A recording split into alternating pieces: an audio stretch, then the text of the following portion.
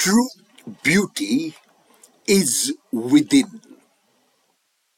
Skin care, hair care, makeup, perfumes, toiletries and deodorants, and oral cosmetics are the main product categories of the cosmetic market. Of these, skincare was the leading category, accounting for close to 40% of the global market share.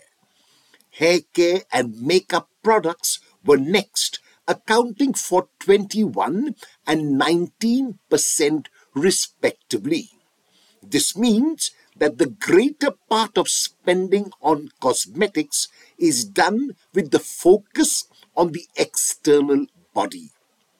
While we do need to take care of our external bodies and do what is required for it, the fact is that some spend more time, energy, and money than required on cosmetics which they think will create beauty.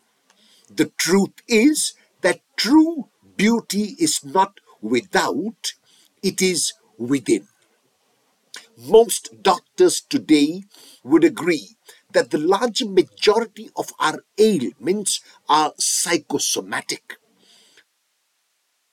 That is made up of two Greek words, psyche, which is literally translated as soul, but actually means the inside of a person, namely the mind and the heart, and soma, which means the body and refers to the external body. Thus, when the psyche, the inside of a person, the mind and a heart of a person is affected, the soma, the external body, is also affected.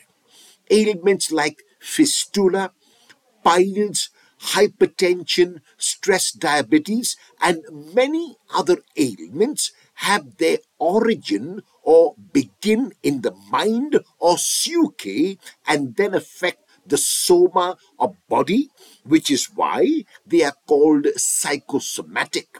This means that it is primarily the mind and the heart that we must nurture and look after.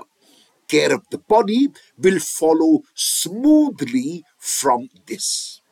Will you give up all the negatives you are holding in your mind and heart and fill them with the positive energy of love? Will you realize today that true beauty lies not without but within?